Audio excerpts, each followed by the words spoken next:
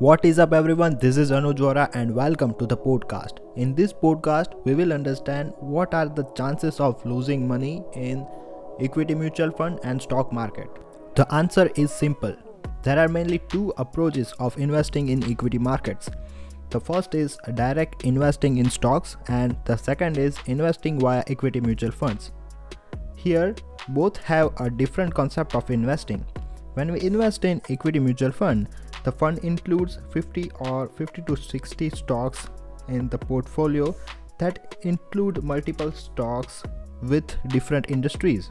So, while investing in equity via mutual funds, the invested amount is diversified. In other words, our investment is reliable on 40 to 50 companies. In mutual funds, you have net asset value, which is NAV, to calculate profit and losses. On the other hand, if you invest in 4 to 5 stocks directly, that means you own shares of a company. In addition, we can say we are heavily dependent on 4 to 5 companies.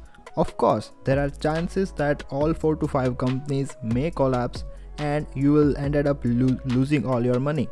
And on the other side, if you have invested in equity mutual funds, there is a benefit of diversification. Now what that means is 40 to 50 companies cannot collapse unless market crashes.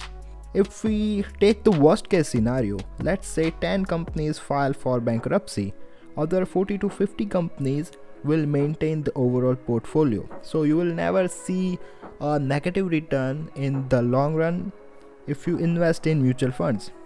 Also, still now in the history of mutual funds in India, there is not a single diversified equity fund who has given a negative return after 5 years of investment period.